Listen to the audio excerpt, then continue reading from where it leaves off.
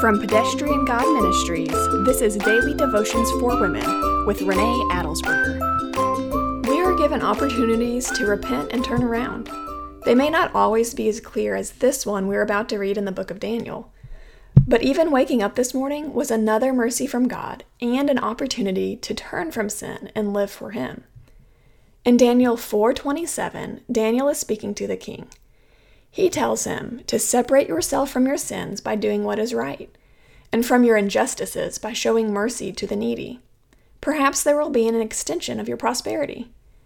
Daniel tried to warn the king, but 12 months pass. The king is walking on the roof of Babylon's royal palace when he says, "Is this not Babylon the Great that I have built to be a royal residence by my vast power and for my majestic glory?" And verse 31 tells us that while the words were still in the king's mouth, a voice came from heaven.